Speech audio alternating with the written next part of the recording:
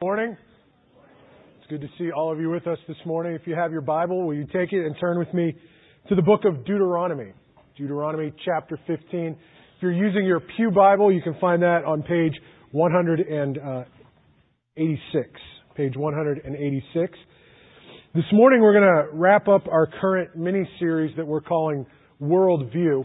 Over the past couple of weeks, it's been our desire to present to you some topics and ideas that are affecting us in the faith community, and not only locally, but globally. Issues that we wrestle with, both here at home, and issues that we wrestle with around the world, and see what it is that God would say to us and how He would challenge us to address those needs and address those situations. This morning, we're gonna wrap it up by looking at this idea of poverty. We purposefully saved this topic for the Sunday before Thanksgiving. In a few days, you will gather with around this large table, perhaps, spread full of turkey and stuffing and desserts and all the good stuff with a number of family and friends. And for some of you, you will be stuffed on family before you ever get to the table. So we'll pray for you and do another series later. But it seems appropriately ironic to pause before this Thanksgiving meal and realize all that we have in the context of the culture that we live in and what is happening globally and now locally in our world. I think it's appropriately ironic to pause before Thanksgiving and to realize and understand how much God has blessed us, and to say from the depths of our heart how thankful and grateful we are, especially as we look at the scene around the world and in our country today. A couple of weeks ago, Pastor Rick spoke on the issue of compassion and the Christian response to compassion, that we need to do something. That as Christ came and taught and moved and lived His life among us and told us not to ignore those who were in need, but to actually have compassion, to be stirred from the inside, and then to do something with those people. The idea of poverty that we look at this morning really fits hand in glove with the idea of compassion. It is, if you will, the other side of the same coin. We've all seen the images from third world countries, from countries under extreme dictatorship and rule, and countries where some of the basic tools of life as we know it are completely absent. And we wince and we moan and we feel terrible about their plight. For some of us, our stomachs churn. For some of us, we weep at the pictures. But then we change the channel. We put down the paper. We close the magazine. And we go on with the rest of our day, filled and with all of the concerns with the things that affect our lives today. The other things that consume us, the other things that consume our resources, that consume our time, that consume our energy, that consume our money, that consume our creativity, we move on to those things. And we forget and neglect the images that we've just seen. What causes us to pause, to really pause, is when poverty comes into our neighborhood and even begins to knock on our door. Many of us are now waking up and realizing what is happening in our economy, and that it's hitting home in ways that we have not even expected or prepared for. The weight of what is happening to us in our local context, our jobs that are packing up and leaving, our economy that is tight, our bills and our commitments that we've made to other lenders, all of that can begin to crush us and put us in difficult positions. Poverty is not something that just happens over there to those people. Poverty is moving into our neighborhoods and knocking on our doors. Poverty is something that we all have to deal with. It's a reality here in the U.S., and for some of us, we're experiencing it firsthand. And for others, they're experiencing it firsthand for the first time. Recent reports indicate that the national unemployment rate has reached a 14-year high of 6.5% in October. An even more recent report that came out this week sustains that claim. The unemployment rates are increasing and at 14-year highs, 6.5% and climbing. Foreclosures are up 25% compared to the same month last year. 84,000 properties in October were foreclosed upon. In addition, the number of low-income working families is on the rise. These families, also called the working poor, are defined in one example, defined this way. A family of 4 people with the household income of $41,228 or less. That's the working poor. Those numbers rose by 350,000 between 2002 and 2006. And a vast majority of those working poor, a vast majority of those represent working families who are working the equivalent of 1 1/4 full-time jobs. A number of people and families just like you and just like me each day are finding it more and more difficult to make ends meet. We begin to ask ourselves, how long can we tread water? How long can we tread water before we drown? People are waking up every day with the news reports of the economy and the bills that are piling up, and they're asking themselves this question, how long can I tread water before I drown? Poverty doesn't just have an economic punch to it either. One of the byproducts of poverty is inequality. One fact sheet claims that whether you live in the wealthiest nations in the world or the poorest, you will see high levels of inequality. It's seen in the areas of health education, hunger, and malnutrition.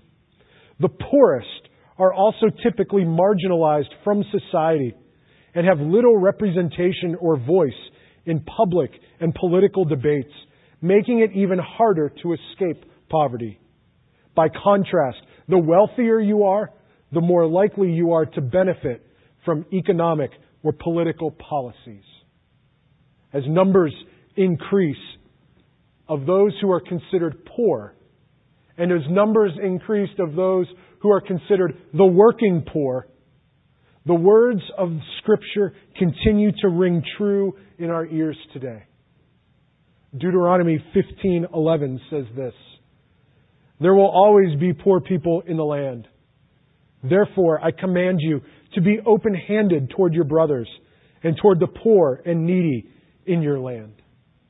What should ring true in our ears is not only the fact that the poor will always be among us, but what should ring true in our ears is the fact that we are called to do something about it. The church, the followers of Christ, have been called and asked to do, commanded to do something about it. If you hear nothing else that I say today, if you remember nothing else from this message, let these words echo in your ears today. The poor we will always have with us. We need to do something about it. The poor we will always have with us, and we need to do something about it. It's not just a good idea. The Scriptures don't say that just sit and think about it and come up with a plan if you feel like it. It's not a suggestion.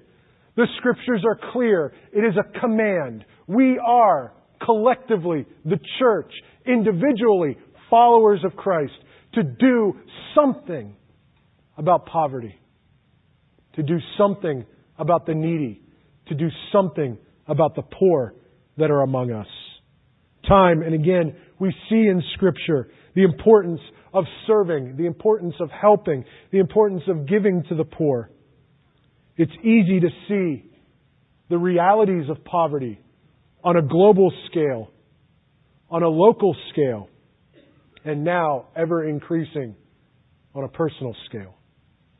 Poverty is moving more and more into more and more neighborhoods and backyards. God's Word, as we've already seen today, is filled with references both directly and indirectly on meeting the needs of the poor and caring for them. The commands are repeated in the New Testament to care for the orphans and widows and those in need. Jesus, in His teachings and ministry, exuded passion and compassion on the needy and the poor and the oppressed. And I believe this is one facet of what it means to be in the kingdom. This is what the kingdom of God is about. That those who profess faith in Christ, that those who follow hard after Him would take seriously this issue of poverty, because Christ took it seriously in His own ministry. Read the Gospels. Read the book of Luke. His passion, His concern was to lift up those who were oppressed, to meet the needs of those who are poor, and that we should all work together to help those who are in need. I don't think I need to spend a lot of time convincing you of that this morning. But I see three themes as I read the Scriptures and these passages on poverty and the poor and the needy. Three themes that come to light in relation to how we as Christ followers are to respond. The first is that we are called to defend the poor. Psalm 82 verse 1 says this: God presides in the great assembly. He gives judgment among the gods.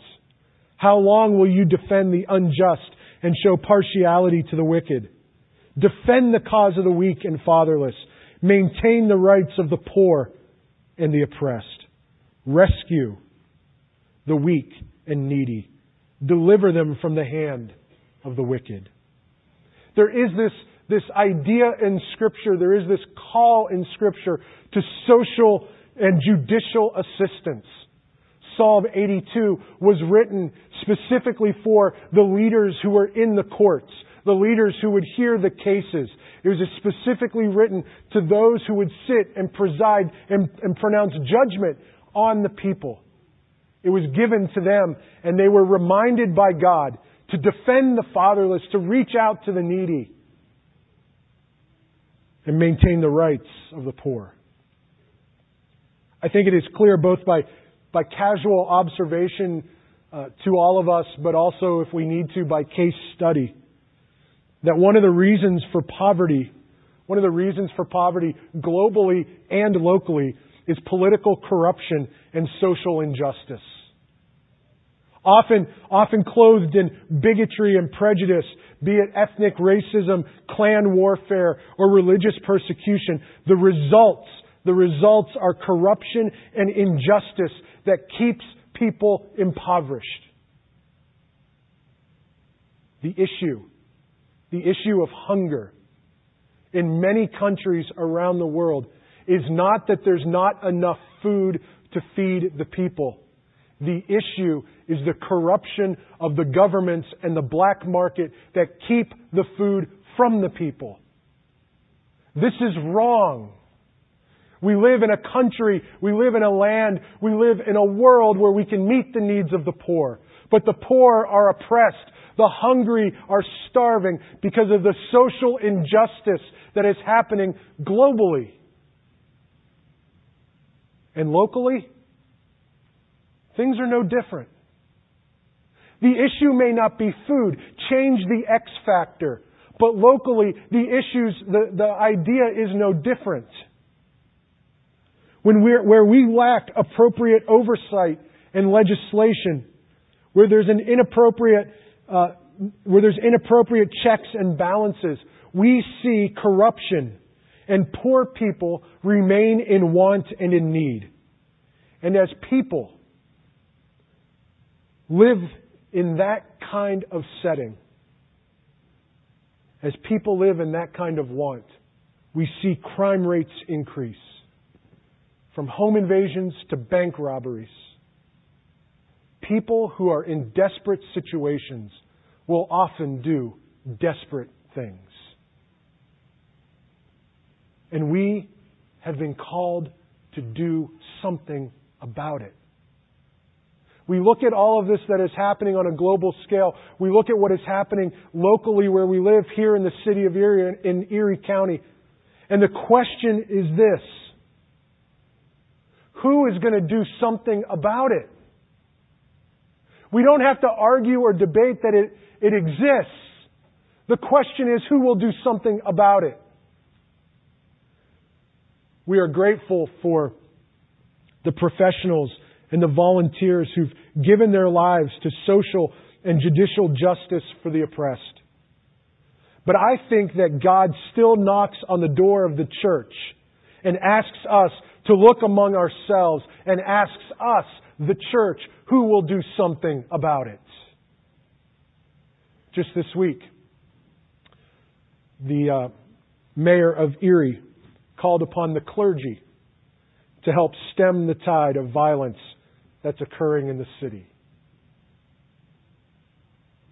The government is knocking on the door of the church and saying, will somebody do something to help us? What a great opportunity. Pastor Keith Dre represented First Alliance Church at that meeting, and we look forward to future meetings where we can gather together and partner with brothers and sisters in the city of Erie and the Erie County area to help stop the violence. Just this week in the Times News, a pastor in the city was featured as he's trying to pull together a conference that will challenge high school students in the decisions and life skills and the things that are happening around them, challenge them to make wise choices, challenge them to make the best decisions, to avoid this kind of violence that we've seen. And I have to believe that God is asking some of us, His church, Christ followers, to do something about the social and judicial injustice that is happening globally and locally. He's knocking on our door. The mayor, the government is asking us, please, do something. Proverbs chapter 29 verse 7 says this: the righteous care about justice for the poor. We are to care about justice for the poor, but the wicked have no such concern.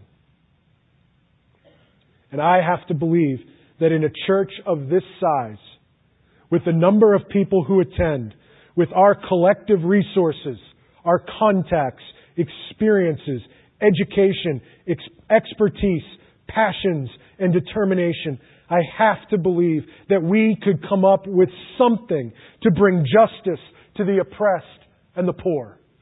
Amen? Second theme that I see developed in Scripture is not just the call to defend the poor, but the call to care for the poor. I love the word picture that God gives Moses in the book of Deuteronomy of how the people of Israel, how God's people are to treat each other in relationship, in community with each other. It's a beautiful word picture, and you need to go back and read chapter 15, beginning with verse 1. One of the things that God instructed Moses on the community life of those who would follow Him, of those who are God's children, one of the teaching points that God presented was every 7 years, the people were to forgive the debts of each other. So that if there was an outstanding debt, those debts every 7 years would be expunged. They would be erased. They would be taken care of. Every 7 years, we were to forgive the debts that we held with each other. Scott, I'm counting my 7 years, so I think you'll forgive my debt soon. Talk about a stimulus package for a group of people that are living in an economy, huh? That they would just forgive the debt. Whatever it is, wherever it sits, it's completely forgiven. I'm going to call Wells Fargo tomorrow and see if I can work something out on my mortgage. I don't have high hopes. But Moses is using God's word to instruct his people to say that there should be no poor people among you. If they would just follow my commands and adhere to what I am asking of them, there would be no poor people among you. But alas, there are. And so in Deuteronomy chapter 15, verse 7, he says this: if there is a poor man among your brothers in any of the towns of the land that the Lord your God is giving you, do not be hard-hearted or tight-fisted toward your poor brother. Verse 11, there will always be poor people in the land. Therefore, I command you to be open-handed toward your brothers and toward the poor and the needy in your land. I love this word picture that God gives. This idea of living tight-fisted.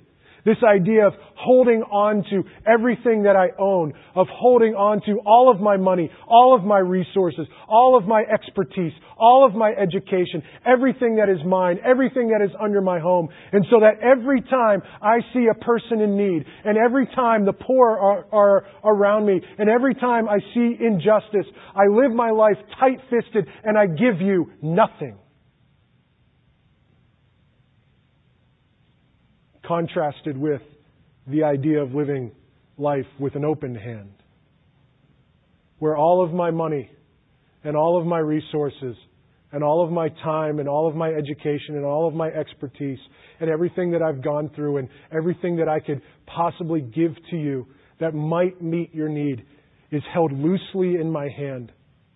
And every time I see a brother or a friend in need, and every time I see the need of the impoverished, and I think I can help, I live my life with an open hand, and I give, and I meet the need. That's the command of the Scriptures. God has asked us to live life with an open hand. In fact, God has commanded us in His Word to live life with an open hand. I am encouraged. I'm encouraged by what I've seen here at First Alliance and our daughter church, Epic Faith, in the way that these bodies, you people, live life collectively in this church with an open hand. The food pantry that we have that services almost 300 people a month. The food pantry, when the shelves are about to go bare and the call is sounded, you respond. And we are filled to overflowing. The pantry shelves are filled. Our barn where our storage is filled because you have lived your life with an open hand and you've responded. I'm encouraged because I see blankets and coats placed into bins and to barrels that are handed out into the community to people who need them and organizations that will distribute them to people who have a great need. I'm encouraged by the fact that a community life group, a Sunday school class that we have, would partner with our community impact team to provide socks and undergarments for a ministry called King's Closet that's associated with the city mission. I'm encouraged that Epic Faith, that the people of Epic Faith, in one Sunday, were challenged to sign up to provide a frozen turkey for holiday baskets that we will be assembling on December 13th. Challenged to provide 80 frozen turkeys, and in one Sunday, 54 people have responded. I'm encouraged by the fact that we are a body of people who continue to live our lives with open hands. That a small group of people who do their ministry unnoticed and unannounced gather every month in our kitchen to prepare meals to be delivered downtown to the homeless. We do this on a local level. But we also do it on an international level. I'm encouraged by our partnership with ministries like Hearts for the Hungry and Rob Hess of part of First Alliance Church that seeks to get food into the country of Haiti and to work hard at dealing with the injustice and the social issues that are keeping the food from the people. We're trying to find ways to navigate the political corruption in the foreign countries and give care to the people that we impact. You are doing a great job. In fact, my wife commented the other day, as we sat and we thought about all of these different things that we do corporately here as a body, my wife commented the other day that it is our desire that we would continue to raise our children in such a way that they would hold the things of their life loosely. That we as parents would model that. That we would not hoard and hold on to things, but when we see the need, we meet the needs. The word open-handed here in Deuteronomy 15 actually means to have an open hand, to be opened wide, to hold things loosely. And we want our children in our home to understand that the unused toys that pile up in the corner can be used by other children who have nothing. That the unworn coats and jackets and clothes that we have can be worn by those who have need. And the extra cans of food that are in our homes can be given away to the food pantry. And at a holiday season, when we buy frozen turkeys, that perhaps we would be in a situation where we could buy two and give one away. Our desire is to live a life with our hands wide open, holding things loosely that we've been given. And I have to believe that in a church of this size, with the number of people who attend, with our collective resources, contacts, experiences, education, expertise, passions, and determination, I have to believe that we can help care for the poor locally and globally. The third theme I see in Scripture concerning poverty comes from what happens when people live in Christian community with each other, whether it's through a church and a worship environment, or whether it's in a small group or a class, or whether it's just Christian friends who are in our circle of friendship and influence. And that is the simple idea of meeting the needs of each other.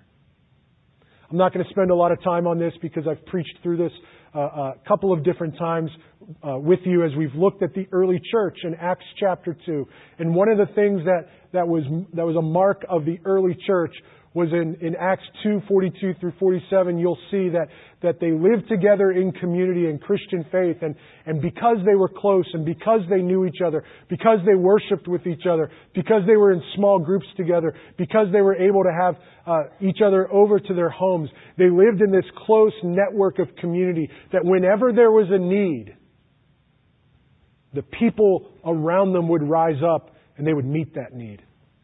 In fact, in Acts 2, it says, if the need was so great, people were going to the points of selling their possessions and taking the proceeds and giving it to their friends who had a need. And I know that in a room this size, with our body of believers, there are untold stories of how your friends have met your needs. Perhaps for a moment, perhaps for a season. But the body of Christ rallying around each other when a need is known. And I have to believe that in a church of this size, with the number of people who attend, with our collective resources, contacts, experiences, education, expertise, passions, and determination, I have to believe that we can continue to meet the needs of those in this community of faith if we just keep our eyes and ears open. But where do we go from here? Where do we even start? I stand with Pastor Rick, who mentioned a couple of weeks ago that we look at the needs, and the needs are so vast and the needs are so deep and it's so far-reaching that I don't even know where to start. I don't even know how to begin. There is so much coming at us in our day and age, globally, locally, personally. I don't even know where to start. I don't even know where to begin. I feel helpless. I feel hopeless to make a difference because of the sheer volume of need and the depth of need. But these words keep ringing in my ears. The poor you will always have with you. Do something about it. The poor you will always have with you. Do something about it. So let's do something about it. Let me share with you first, on a personal level, challenge you to do something about it on a personal level. What is it that I can do? What is it that my family can do? What is it that I can be aware of and meet specific needs? What is possible for me to accomplish, given my gifts, my talents, my resources, my abilities, my experiences, my expertise, my education, my passion, and my desire? What can I do? And as I ask this and throw it out to you, I'm not even expecting you to walk out this morning and your life radically changed and the whole trajectory of your work and your life and what you're planning to do with yourself completely changes. It might. But perhaps walking out today, when we seriously consider what can I do, maybe it affects us at even a base level, where as we shop 2 for 1. I buy 1 for my home. I buy 1 to give away. As we see the needs in our community, in our neighborhoods, we're more awake, we're more aware, we're more free, we're more willing to live with an open hand. I don't know what it'll be for you, and I don't know where God will lead you, but I know and I believe that with your background, with your experiences, with your resources, with your contacts, you can do something. To help you think through that, I created this grid. As you can tell from the title of it, I lacked creativity at this point in my message. It's just called the Do Something grid. But I'm asking you to think through three areas in 2 localities, locally and globally. How can you pray? How can you give? And how can you act? What will you do? If you don't even know where to start, just fill in the box. Think through, where can I pray? What is happening locally that I can pray about? And do that. Be committed to doing that. Be committed to giving to a certain parachurch organization or a nonprofit agency. Consider acting out and actually getting out of our homes and physically doing something to help other people. I would encourage you to think about it on a global perspective as well. We have a lot of different agencies that our church is associated with, 3 of which that you can be a part of if you want to make a global impact in the area of poverty. The first is called Hearts for the Hungry, and their contact information is on the screen. Again, as I said, they're trying to send food to Haiti and feed children. The other one is called Meeting God in Missions. Jim McDonald and his ministry goes also to Haiti, but also to the Dominican Republic to meet the needs of the poor and the impoverished there.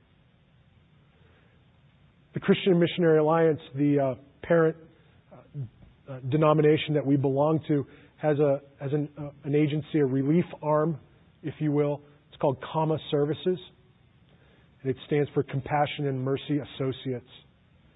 And it's the relief arm of our denomination. They go into third world countries. They go to devastated regions. They follow up on the tsunami. They follow up on wrecked areas, and they offer care and support. I don't know what God is whispering in your ear, but I think we can do something on an individual basis. Finally, I think we can do something corporately. I keep seeing the volume and the depth of need that is around us here in Erie County and with our partners internationally. And I see what our community impact team is doing and what Epic Faith is doing. And I think that all of those projects that they've put before us and all of those things that they've challenged us with, I think all of that is great. But my question is this, it keeps rattling in my mind. I'm wondering, what are we missing? But what are we missing? We work with all these parachurch agencies. We work with these nonprofits. Are we missing something? God has continually blessed this church almost all the time. I drive into this parking lot and I see who we are and where we're at. And I am just amazed at how God has blessed First Alliance Church and Epic Faith and what we're a part of. And it's because we've been faithful to Him and we've given back and we've tried to meet the needs of the poor and those who are impoverished. But I keep wondering to myself, because of the sheer size of who we are we missing something? Is there something more that we can do in this city, in this county, in this community? What would happen if we pooled our collective resources together intentionally and sat in a room and dreamed a dream? What could God do? I wonder how many individuals are compelled and moved and motivated and interested in doing something in their workplace and their neighborhoods. I wonder if there are some new non-profit organizations waiting to be formed by those who sit here today. I wonder if there are new social and justice programs waiting to be launched by those who sit here today. I wonder if there are new education programs, training courses in life skills, in money management, in computer training that are waiting to begin by those who sit here today. And I wonder if there are ministries and programs and opportunities waiting to begin by those who sit here today who say there should be no more poor among us, but because the poor will always be here, I will live my life open-handed. And I wonder what would happen if those interested parties would gather together and cast vision, if they would network with each other, if they would collaborate on ideas, and they would just sit together and see what we could do. One of my favorite books that we have in the office, it's not a novel and it's not a devotional book. It's our business directory. It's the business directory of all of the people who call First Alliance their home. It's a phone book of all of you listing where you work and what you do. And I love that book because it gives me hope. There's hope in that book. That the people that are listed there and their contacts and their jobs and their experience and where they work and what they do and who they know, that we could rally together and maybe make a difference in this community. I know we can do it on poverty. And so to that end, I'm inviting you to a think tank, where those of you who are interested, we would just gather together and we would begin to dream. And we would begin to cast vision. And we would begin to network. And we would begin to see, here's what we could do. Imagine if those who worked in the legal and judicial side of our church showed up and said, you know what, I love this. I see this every day where I work. Here's where the church can fit in.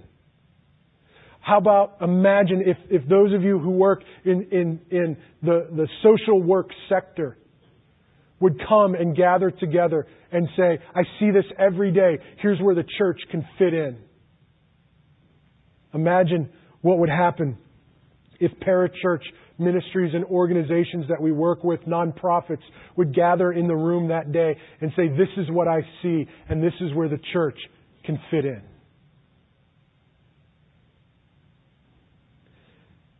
My goal is not necessarily to see another new ministry for someone here at the church to do. My goal is to help people see where God is calling them to be involved and help them begin that journey. It may fall under the umbrella of First Alliance and Epic Faith. It may have absolutely nothing to do with our church because people that we've marshaled together run with an idea and create their own organization. I don't know. A.W. Tozer wrote this: God is looking for people through whom He can do the impossible. What a pity that we plan only the things we can do by ourselves. Because of this holiday season that's upon us and all of our schedules, the think tank will happen sometime in early January.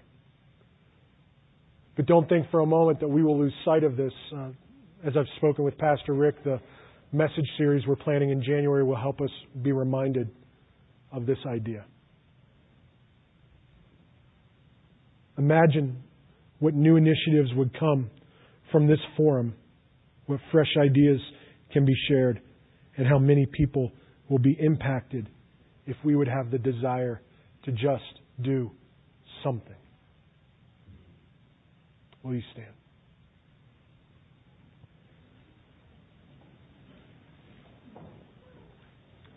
Whether we fit in where God is already working, or we run with a dream that God has given to us, I believe that in a church of this size, with the number of people who attend, with our collective resources, contacts, experience, education, expertise, passions, and determination, I have to believe that we can all do something.